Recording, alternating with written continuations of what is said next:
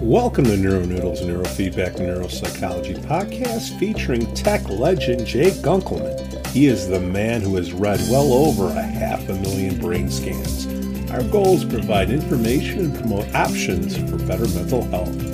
The NeuroNoodle podcast is supported by listeners and businesses just like you, like our gold supporter Applied Neuroscience and our silver supporter Mind Media. Earn up to 16 CEU hours by attending Applied Neuroscience's NeuroGuide Workshop March 4th and 5th in Madeira Beach, Florida. It's led by none other than Dr. Robert Thatcher himself. There are two ways you can attend, online or in person, with the link appliedneuroscience.com/attend-ng-workshops. Mind Media, get the latest EEG and neurofeedback technology from mindmedia.com. Their semi-dry sensor cap is a wonder to see, and their EEG amplifiers have been trusted in the field for decades. Their neurofeedback and QEEG courses will get you up to speed in no time. Visit mindmedia.com now. Jay Gunkelman. Howdy, howdy. What magic do you have for us? We're not up to M yet, you know. We might have some of the I already done.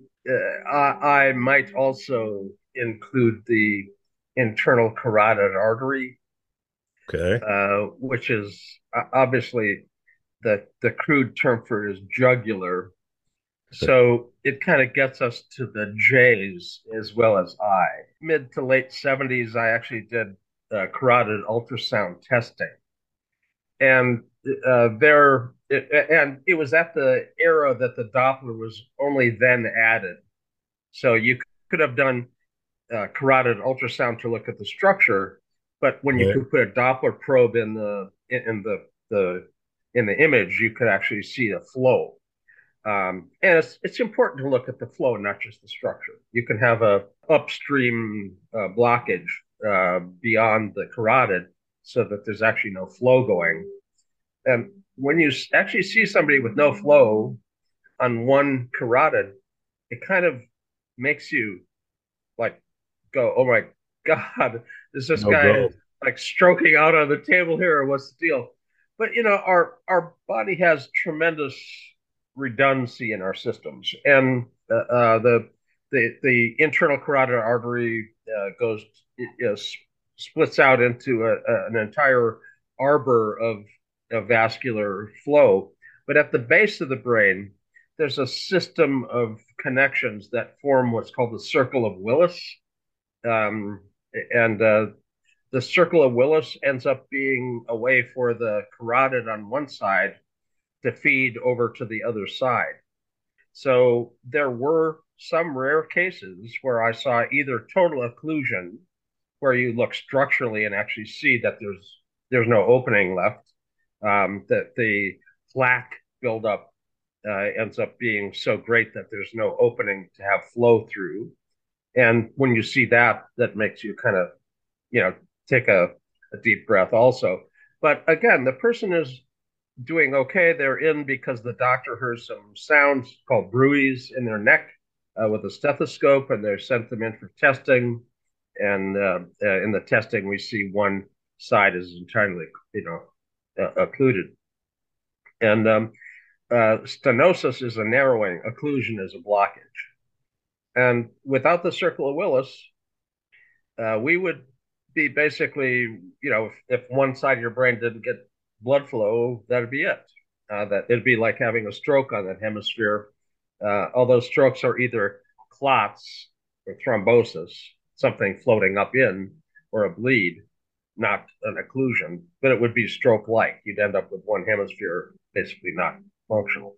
We're built with redundancy. Whoever set it up in the original design had enough redundancy in things. So if you're missing parts, you kind of can still get along. Luckily, because I've got so many parts missing. I'm like some jammed chicken in parts missing like a chicken. So, I had some parts put back on, but I cut 4 fingers off and had them stuck back on. And that's my good hand. So um, yeah, luckily we have redundancy. Jay, Um, if the collider breaks up or something and you just happen to be doing an EEG, what would you see up there? if a clot flows up in and clogs. Now, that brings us, I think, to a kind of a little whiteboard time. You've got a Let's go. heart, and it's going to take a second for me to get ink. There we are. We have a heart, bad heart. You got an aortic arch going down into the abdomen. Off of the aortic arch, you have a left brachial artery going out the left arm. You have a left carotid, and you have a right carotid, and then you have a right brachial. So let's say you have AFib or some clot or fungus or whatever breaks loose in it and it flows up. First exit off the freeway is the arm. That's not a stroke. The next exit off the freeway here is the left side, and there's no off ramp off. Once you go up the left side, you're either outside the brain or inside the brain. But if it's inside the brain, it's a stroke. If it happens to go a little further, it goes up the right. It still has a half a chance of going out the right arm. So you actually have a higher probability of vascular accidents, quote, CVA, cerebrovascular accident. Oopsie, an accident. You have a higher chance of that accident being in your left hemisphere than your right hemisphere. And the difference is not inside your head, the difference is inside your chest as to the probability. The other thing is that pressure, this is a direct shot up the left side. So the pulse pressure going into your left hemisphere is actually more than the pulse pressure going into your right hemisphere. The right hemisphere has a pressure or offshoot out the arm. The left side does not. And pressure, hypertensive pressure, ends up creating hardening of the arteries as a response to try to handle the pressure. You got to get a thicker hose basically to hold the pressure. If you ever worked with hydraulic lines, you can't have a cheap hydraulic line; you're going to blow it. So you end up with a steel wrapped hydraulic line up the left side because of the pressure that it's received over the time. So vascular change also happens a little bit more left than right. So the internal carotid artery comes off of the offshoot here. This actually has one that goes outside the head, one that goes inside. So you have a extracranial and intracranial carotid artery. Anyway, that's some of the eye material, basically. Um, I think we're probably to the J's at this point. Okay. Um, Jackson, Hewlings Jackson. He was an, an, a person who had epilepsy, but he was a neurologist. And he observed what was a seizure starting in the hand that progressed up the arm. And that was called a Jacksonian march. So a seizure that starts in one spot, a partial seizure that then generalizes, that's called a Jacksonian march. And they actually observed that if it starts in the hand and is progressing, if you rub on the arm and stimulate it, sometimes you can break off, stop the seizure event itself. But the Jacksonian march was uh, a, a thing, and he was brilliant, spreading depression, where something happened in a spot on your brain and then it slowly spread. This is seen in migraine, for instance. Migraine, you have a little spot in your vision that's funny, and then it spreads very slowly, and the center where it starts comes back to normal, but the ring of the spreading depression goes across your visual field slowly.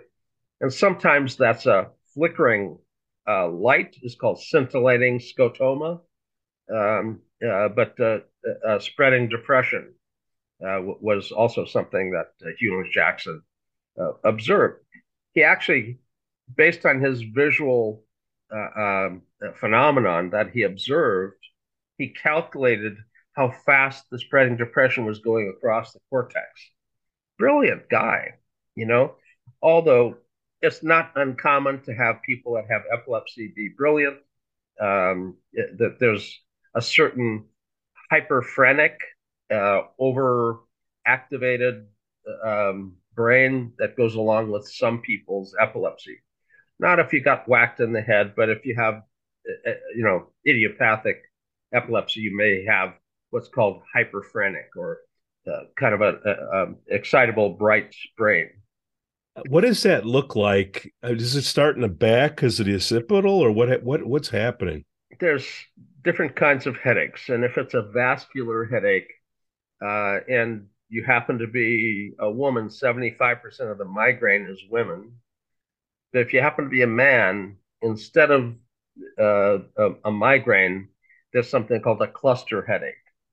And a cluster headache is based on histamine. So it's a different chemically, but they feel the same. It's a pounding vascular headache. Now, cluster headaches come in clusters, and you'll have a series of them for a few days or a few weeks, and then they'll go away for a period of time, and then they'll come back. And the fact that they come back and how severe they are means occasionally it's referred to as a suicide headache because individuals that have it realize they're starting to go back into another round of the severe headache. Now, in the 1970s, temperature training in your hand, thermal feedback, was used to treat people that had migraine. If you learned how to vasodilate your arterial capillary beds in your hand, you could do it anywhere. And you basically learned it in your hand, but you did it in your head. And you open up the vasculature so that the pulse pressure doesn't end up having distension of the blood vessel. So temperature training ended up being quite useful for migraine. But at the time, the Diamond Headache Clinic, Dr. Diamond, he was a famous headache researcher and had his own famous headache clinic, made a statement that migraine was treatable, but cluster headache wasn't treatable.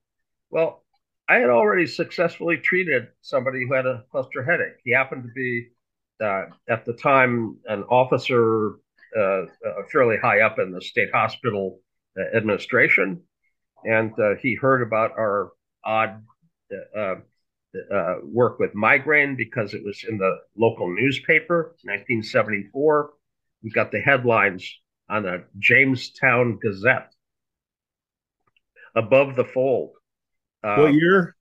1974, and below the fold was Nixon, and the economy going into the tank and whatnot. So it was interesting to be above the fold and Nixon below. So but we had multiple pages had both pictures and stories about our work and the fact that we're working with migraine. Well, he came to us saying he had migraine, but when we interviewed him a little bit, we realized, oh, this is a cluster headache, and he had a log of when they happened. He had kept for years, so we had very good baseline information about his cluster headaches. We taught him temperature training. His headaches went away, but we told him, cluster headaches come and go. This might be just that they went away. Got to keep doing your temperature training.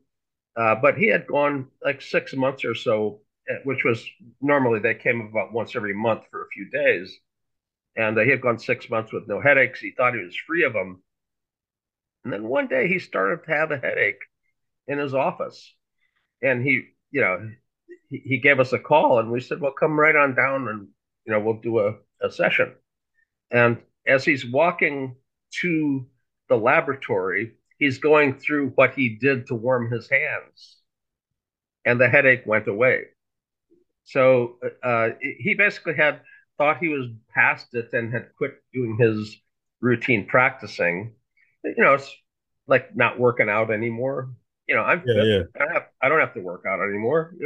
But Jay, Oh, what's causing the pain? Is it pressure? Like what's um, a blood vessel when it starts to stretch, it adheres neurokinins and bradykinins. Remember cytokines from COVID, the inflammatory markers. Well, on the inside of a blood vessel, when it stretches, the kines are bradykinin and neurokinin, and they adhere to the vessel wall and pain sensitize the blood vessel. Now, the blood vessel is going to be stretched every time the heart beats. The pulse pressure is going to come up and stretch the blood vessel, which is pain sensitized. Every time your heart beats, you end up having vascular stretch. The brain can't feel a damn thing. You can cut it. The famous movie where it slices a piece of the guy's head off and fries it up. yeah, yeah. So he didn't even know it was being sliced up. Well, that happens if you do a nice slice, but if you stretch the brain, it hurts. The blood vessels feel stretched. So that's what the pain is. But are there On nerves in the blood vessels? Like Yeah, what's the yeah, okay? yeah, yeah, Oh, all right, all right. absolutely, absolutely.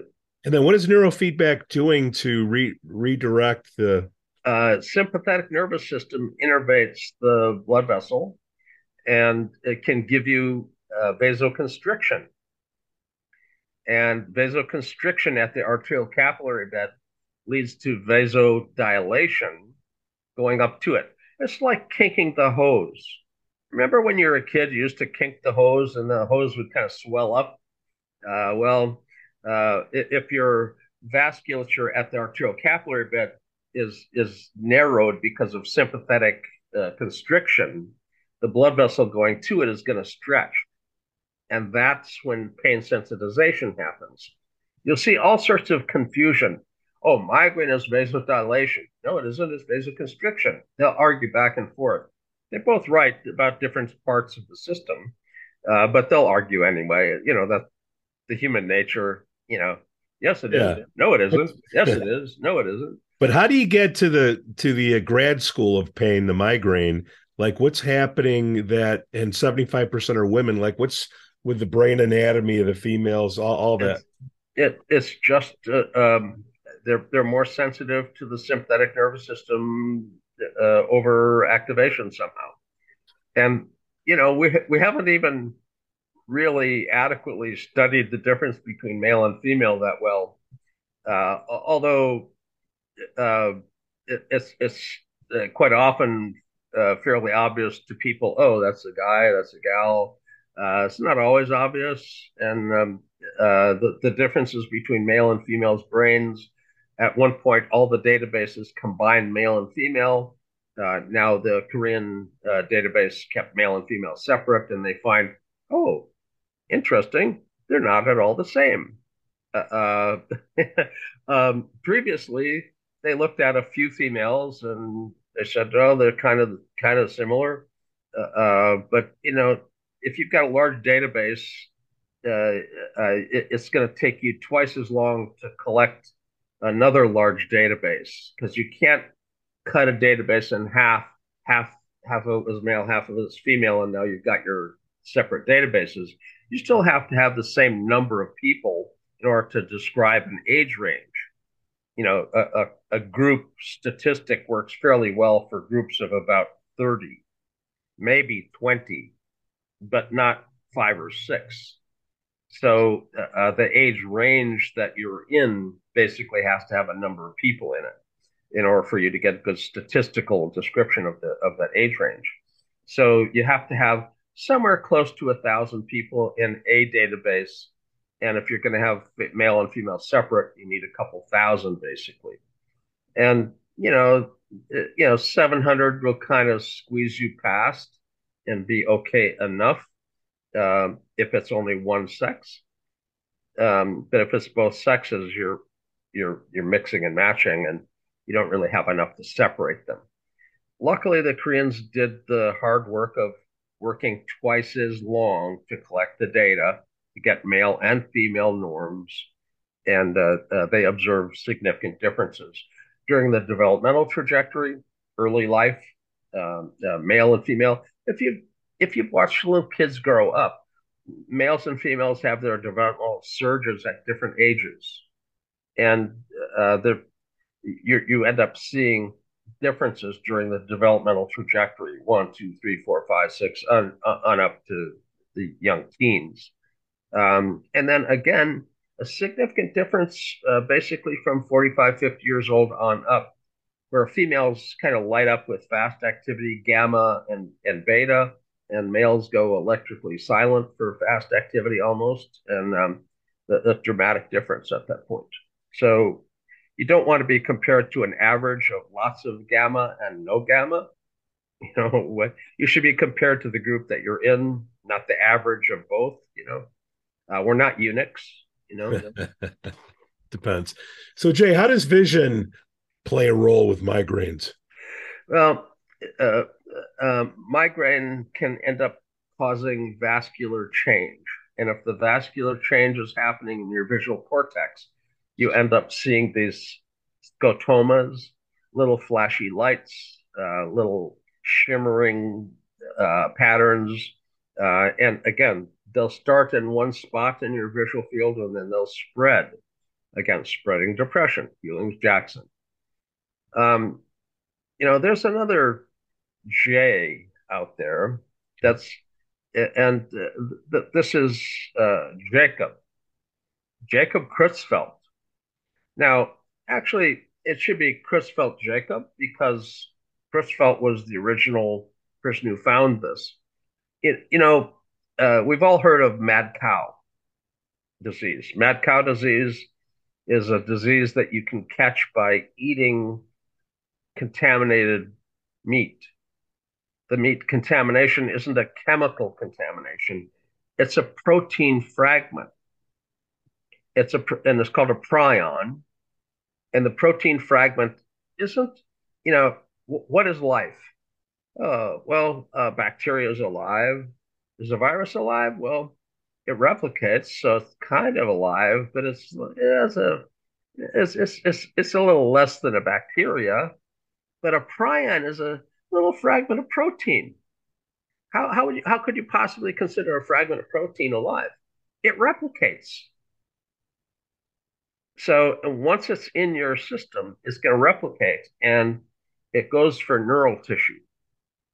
Now, that they observed people that ate monkey brains could end up with this disastrous neurological problem of they ate the nervous system of the monkey, and the monkey had a prion disease, and now they have a prion disease. And although it was considered a delicacy, not necessarily a safe thing to be gobbling down. So next time they offer you monkey brain, think twice. I'll, I don't like the sauce, but Jacob Creutzfeldt or Creutzfeldt Jacob, CJD, Creutzfeldt Jacob disease is mad cow disease, and it's a wasting disease. And once you discover it, you basically end up having your brain eaten up by it. Now, it has a specific EEG signature, a diagnostic signature for Jacob Creutzfeldt or Creutzfeldt Jacob disease. It's multifocal triphasics. It's basically eating up your brain, and you have multiple foci of triphasic waves in your brain. Now, there's a few other things that give you triphasics. Periodic triphasics, not multifocal, but periodic, when they happen periodically in the brain, that's a spongiform encephalopathy. Your brain is literally going to start to look like sponges with little holes in it. And it, So, that so, so where does it start eating first? Does it matter? What's that? Where does the disease start eating first? I mean, is it the front, the It executive, or just it doesn't matter it anywhere? seems to have a proclivity for the nervous system. That's Okay. and have you ever shot an elk, or have you ever heard of people hunting elk or deer? Yeah. In North Dakota, where I come from, right now, if you go hunting and you shoot a deer, you're supposed to take it in to be tested for wasting disease. And it's been prominent in elk, but it's also in deer, and it's a prion disease. The big question is, can you catch it? Yeah, And if you eat the elk or if you eat the deer, and if you go in and it's tested, they'll usually suggest, we don't know, but you might want to like mount the head on the wall and put the rest of it, the uh, freezer. yeah, don't be eating something that might end up eating you, So prion disease, again, Jacob Creutzfeldt disease was the first prion disease. And it really stumped people. I mean, where's the communicable thing? Oh, they looked for bacteria and viruses. They couldn't find anything. Finally, they find this little tiny protein fragment, and the damn thing replicates. So, is it alive? What is life? Is something that replicates? I mean, I don't know. If it's alive, it's probably the simplest form of life, a little piece of protein that will replicate. But it requires a host, so it doesn't replicate on its own. It has to be in a host. Earn up to 16 CEU hours by attending Applied Neurosciences NeuroGuide Workshop March 4th and 5th in Madeira Beach, Florida. It's led by none other than Dr. Robert Thatcher himself. There are two ways you can attend, online or in person, with the link appliedneuroscience.com/attend-ng-workshops. That brings us to K. Okay. And K, I'd like to start out by just the letter K, K complex. If you fall asleep, you're going to go from awake to stage 1 to stage 2. In stage 2, if you're being recorded in the sleep lab and the tech notices that you're deeply into deep stage 1 and you might be in stage 2, they knock. K for knock. They make a sound and you can wrap your knuckle on the desk, but I would recommend using a pen or a pencil because I've wrapped my knuckle on the desk and busted a knuckle before. So, if you want to make a sharp, sudden sound, but use a pencil or a pen. You whack the side of the desk. That sudden sound will evoke a sharp wave at the vertex. It's called a vertex sharp wave. In a sleep lab, it's sharp.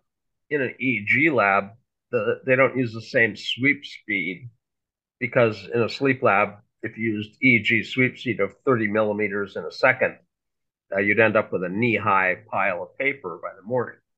And it's hard to carry around a stack of paper that's knee-high. So they slow down the sweep speed to 7.5 millimeters in a second, or 10, depending upon the lab. But it's a lot slower.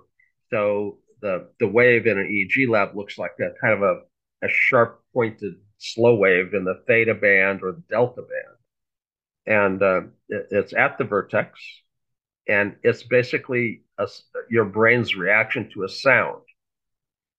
Now, you might think a sound gives you something at the vertex. what the hell is Jay talking about? I mean, this is crazy. Here's the midline of the brain.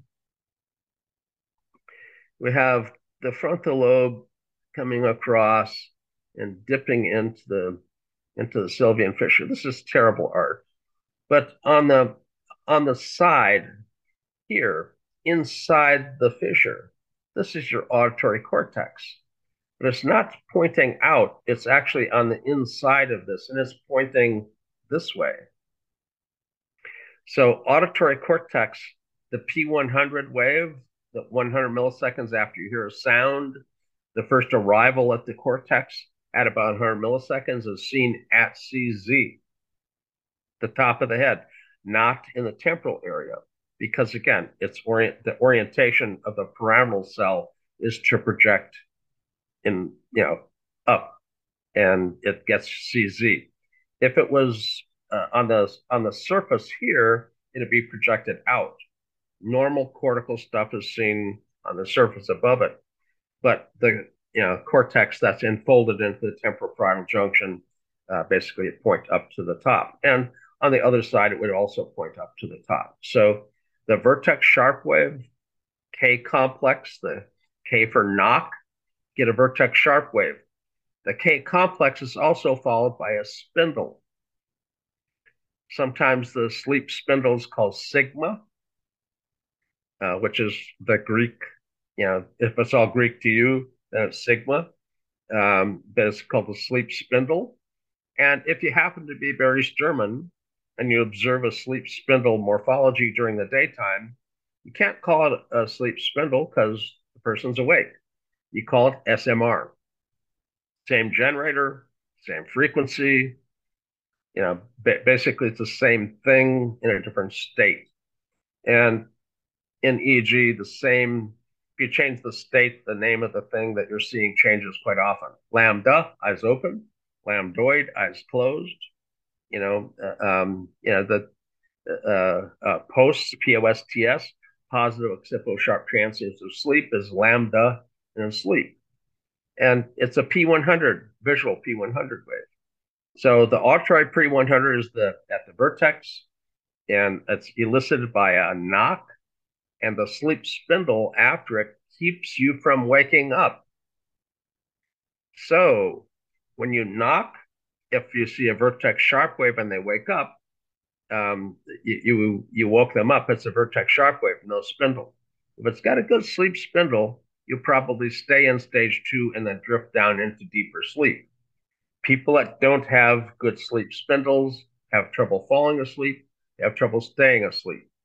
SMR training is sleep spindle training, and it's great for sleep onset and wakefulness insomnia. Insomnia is probably an I guess. But the K for K complex is, I think, one of the bigger Ks that you can run into, and it's an important issue because at this point we're having trouble finding people staying awake as well as they used to. The theta beta ratio, which used to be a valid way to identify ADD, 95 to 98% accurate, 1999, Monastro Linda Lubar study, replicated in 2001. Perfectly replicated, beautiful study. FDA looked at the data, said, oh, theta beta ratio is a diagnostic metric for ADD. Well, we waited 20 years later. We're no longer seeing it as a diagnostic metric. The effect size went from being very effective down to being 40 to 60% accurate. Flip a coin, Jay. That's a 50-50 split. Give me a coin, save me the mess of hooking somebody up. Give you the same odds of diagnostic accuracy. It's no longer a diagnostic metric. It's an interesting metric, but it's no longer diagnostically separating normals from ADD because people don't sleep as much now as they did. They're not getting the quality of sleep and recovery that they did in 1999. Probably from media. That's the best bet. But some people are saying, oh, it's the color of the lights.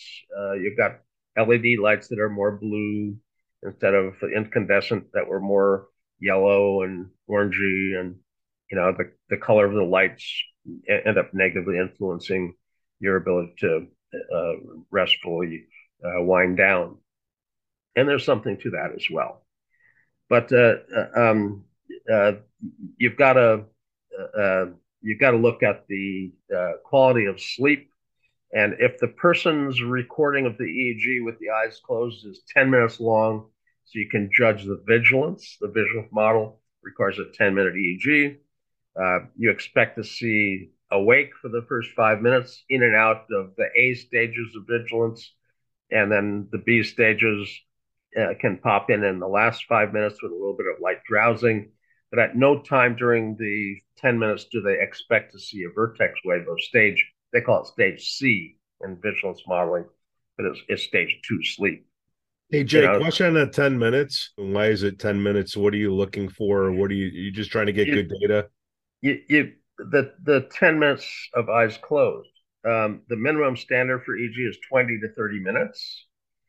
And the minimum standard is set not because they're trying to waste your time, not because they want you to feel bored for 20 minutes while you're watching the wiggly lines go by. I mean, they set the standards because there are things that happen that are intermittent. They happen only once in a while, and they gather together the neurologists and the techs, and they say, how long do you think you need to do an EEG in order to have a half a chance of seeing a discharge in somebody that has intermittent epileptiform discharges in the EEG? And the answer is 20 to 30 minutes gives you a little over 50% chance of seeing a discharge in a So, known epileptic. so it's a stats thing. Yeah, yeah. And it requires time to see transients, but it also takes time to see how you regulate your vigilance.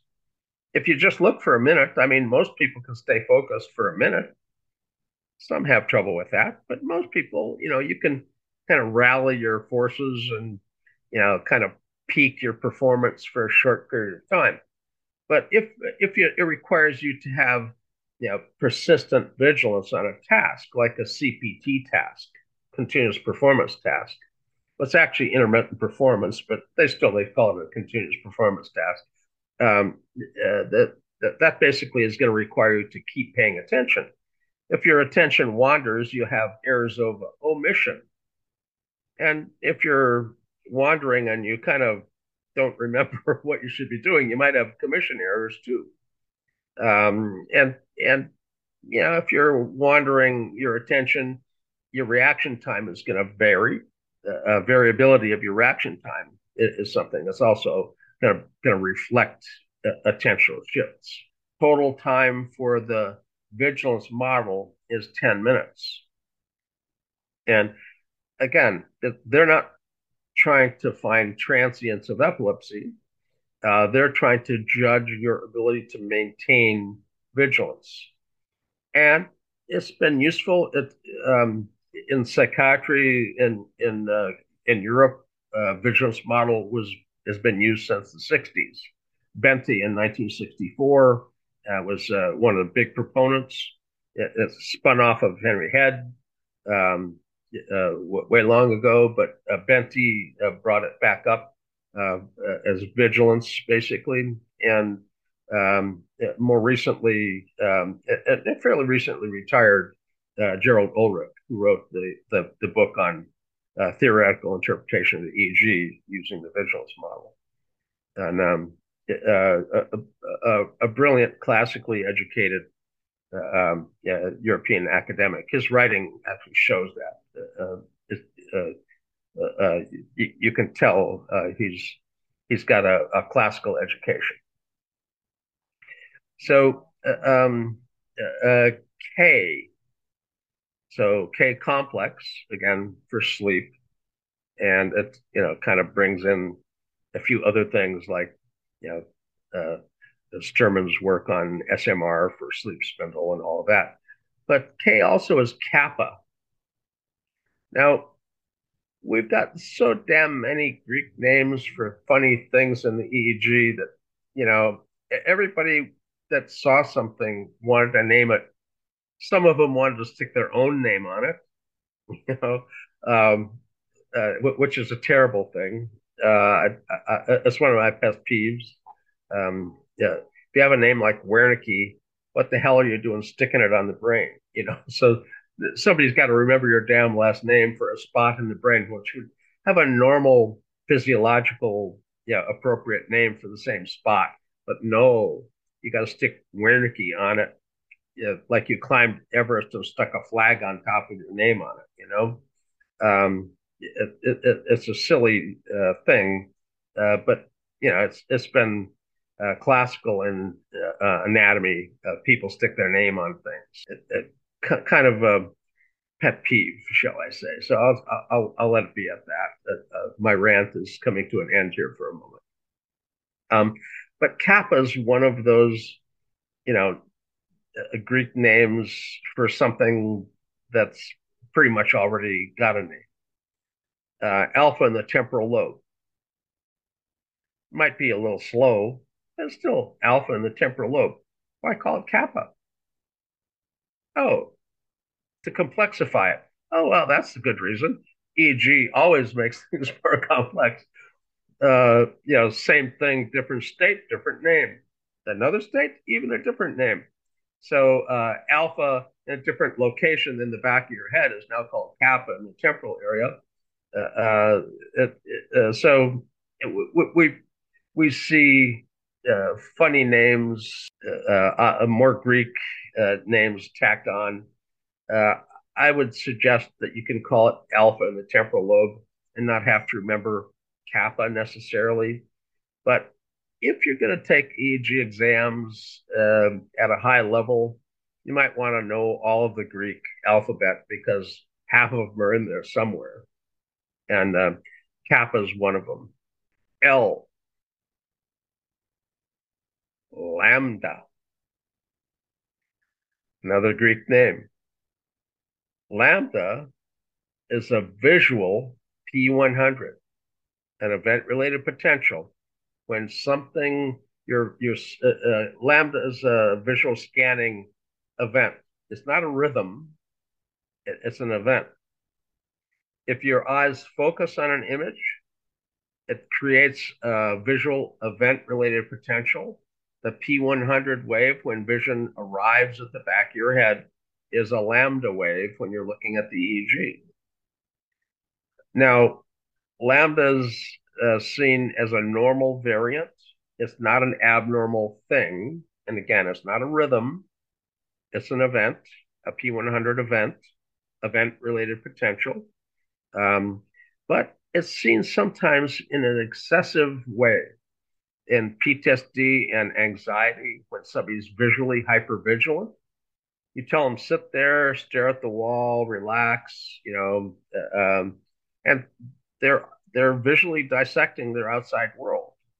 They're looking out for themselves. They're expecting things, and they're focusing and focusing and focusing and focusing. So you see lambda, lambda, lambda, lambda, lambda, all the way across the page, almost like somebody is reading, where they have to focus again and again and again and again across a page, which will elicit lambda.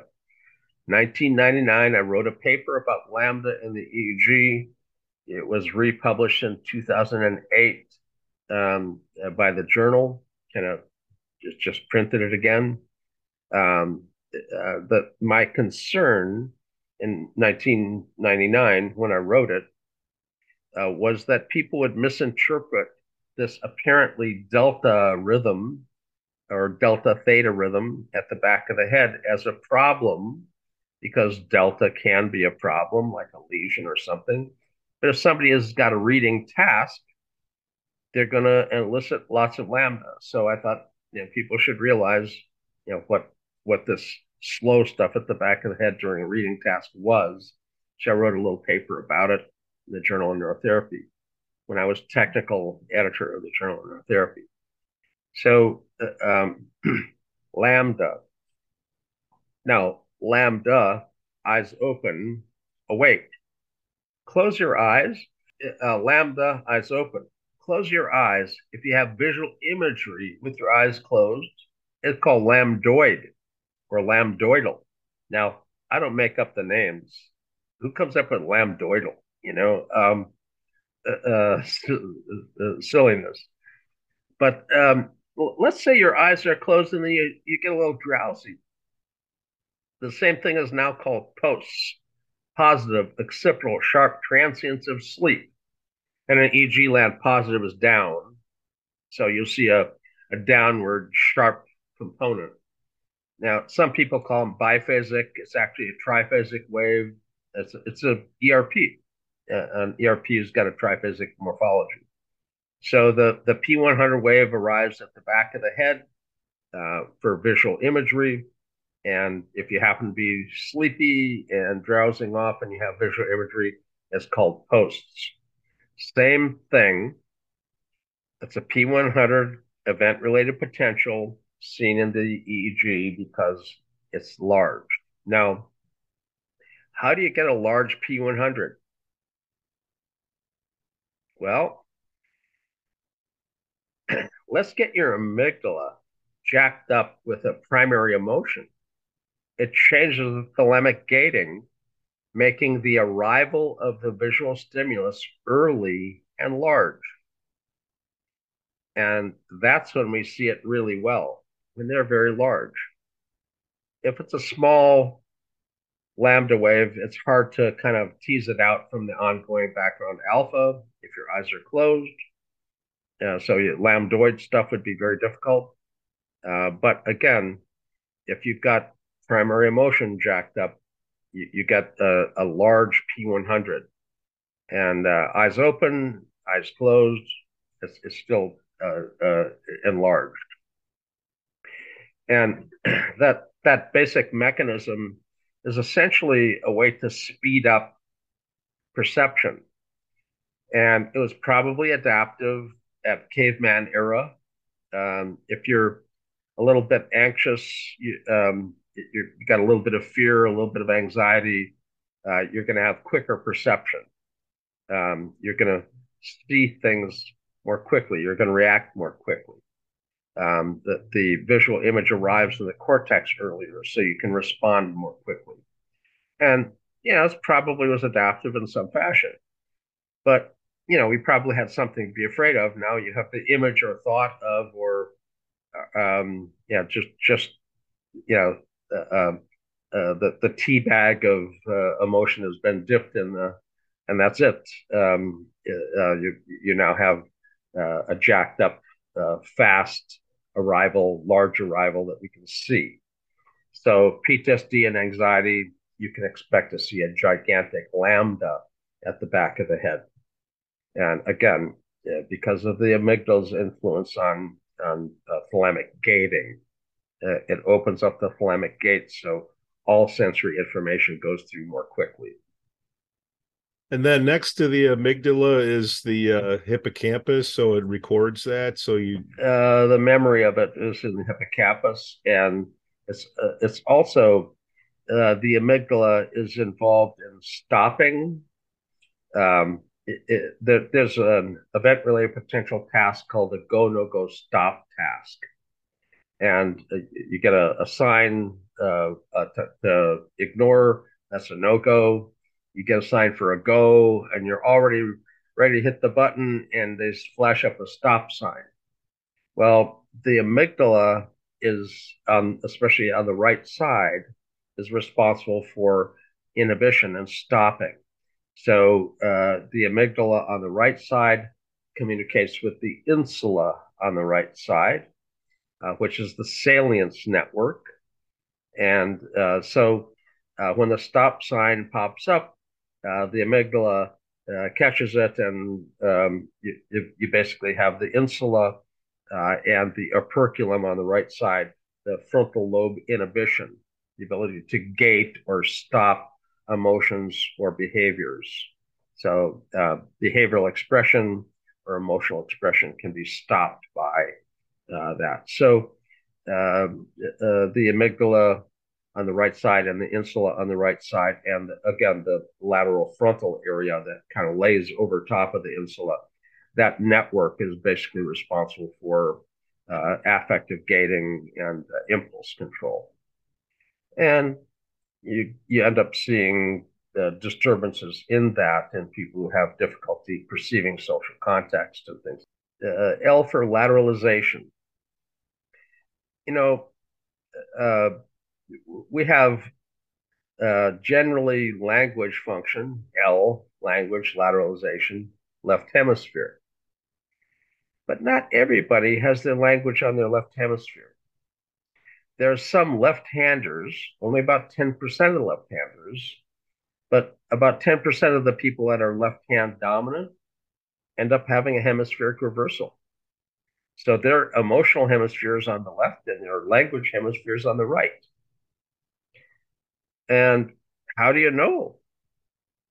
Well, there's something called a WADA test, WADA.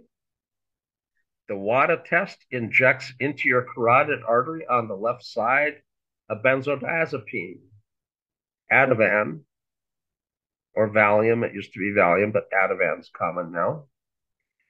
And if you lose language function real quickly, that's your language hemisphere. Now, if you wait, it'll numb other things out because of the circle of Willis. Remember, we said this, that the two hemispheres do communicate. But if you inject it on the left side and you suddenly lose language, that was your language hemisphere. If it takes a while, if you're still talking to the guy who did the injection shortly afterwards, they know your hemisphere has reversed and it's on the right side. The gold standard for identification of hemispheric reversal is the WADA test. Some people use thermal imaging. Now, thermal imaging is okay on somebody like me where you got a lot of skin because hair gets in the way of seeing the temperature. And they look at the face because that's where you've got skin, and they see which side looks hotter. The hotter the side, the better the blood flow, the more dominance. Function demands flow, and you get more temperature. They estimate sometimes 30%. You know, I, I, I think that the WADA test, which finds 10%, is a really hard to argue with. I mean, temperature on your skin on the forehead doesn't necessarily indicate which hemisphere is language. The WADA test, I think, is the gold standard. The 30% is, I think, an overestimate. Now, there's some things that predict the lateralization a little bit more. Left-handers that have a strong family history of left-handedness, and when they write, they curl. If they hook their hand all the way around and kind of pull it across the page, that's pulling instead of pushing. And most people that write basically have the pencil sticking out, and they don't hook their hand all the way around. So the left-handers that hook their hand all the way around and have a strong family history of left-handedness have a higher probability of a reversal than somebody who happens to be left-handed, but they don't have any history of any left-handedness in the family, and they write by holding the pencil like normal people hold the pencil. This is just what I've seen in the corporate boardroom for like 20 years. CEOs, CFOs, the C levels, they all do that. I've not all, but I mean a good majority. You see them left-handed. They're jerks, and they're no sensitivity, but they do write like that. So I've seen it. Well, not everybody that has a hooked writing ends up being a reversal, but again, it's a factor if you're looking to predict whether there's actually a reversal or not with a left-hander. Check the family history. I mean, not everybody's going to be able to do a WADA test. First of all, are you licensed to do an injection? You know, I'm a psychologist or I'm a counselor. Well, I'm sorry, you don't, unless you're a phlebotomist or an MD, sticking somebody with a needle is going to get you in trouble. Acupuncture needles aside, I mean, that's a separate licensure. But if you're going to do an injection into a carotid, you better have a license for it, Um, uh, and nobody wants to be stuck by a rookie. So if you've ever had a phlebotomist that was kind of not confident. Hunt and peck for an artery is not a good way to end up with an injection. So anyway, I think we've gone through a few of the letters of the alphabet. Jay Gunkelman. Lateralization and lambda. There's probably other L's in there. I'll catch you another time around. You got it. Yeah, next Bye-bye. week. The NeuroNoodle podcast is supported by listeners and businesses just like you. Like our gold supporter, Applied Neuroscience, and our silver supporter, Mind Media. Earn up to 16 CEU hours by attending Applied Neuroscience's NeuroGuide Workshop March 4th and 5th in Madeira Beach, Florida. It's led by none other than Dr. Robert Thatcher himself. There are 2 ways you can attend, online or in person, with the link appliedneuroscience.com/attend-ng-workshops. Mind Media, get the latest EEG and neurofeedback technology from mindmedia.com. Their semi-dry sensor cap is a wonder to see, and their EEG amplifiers have been trusted in the field for decades. Their neurofeedback and QEEG courses will get you up to speed in no time. Visit mindmedia.com now.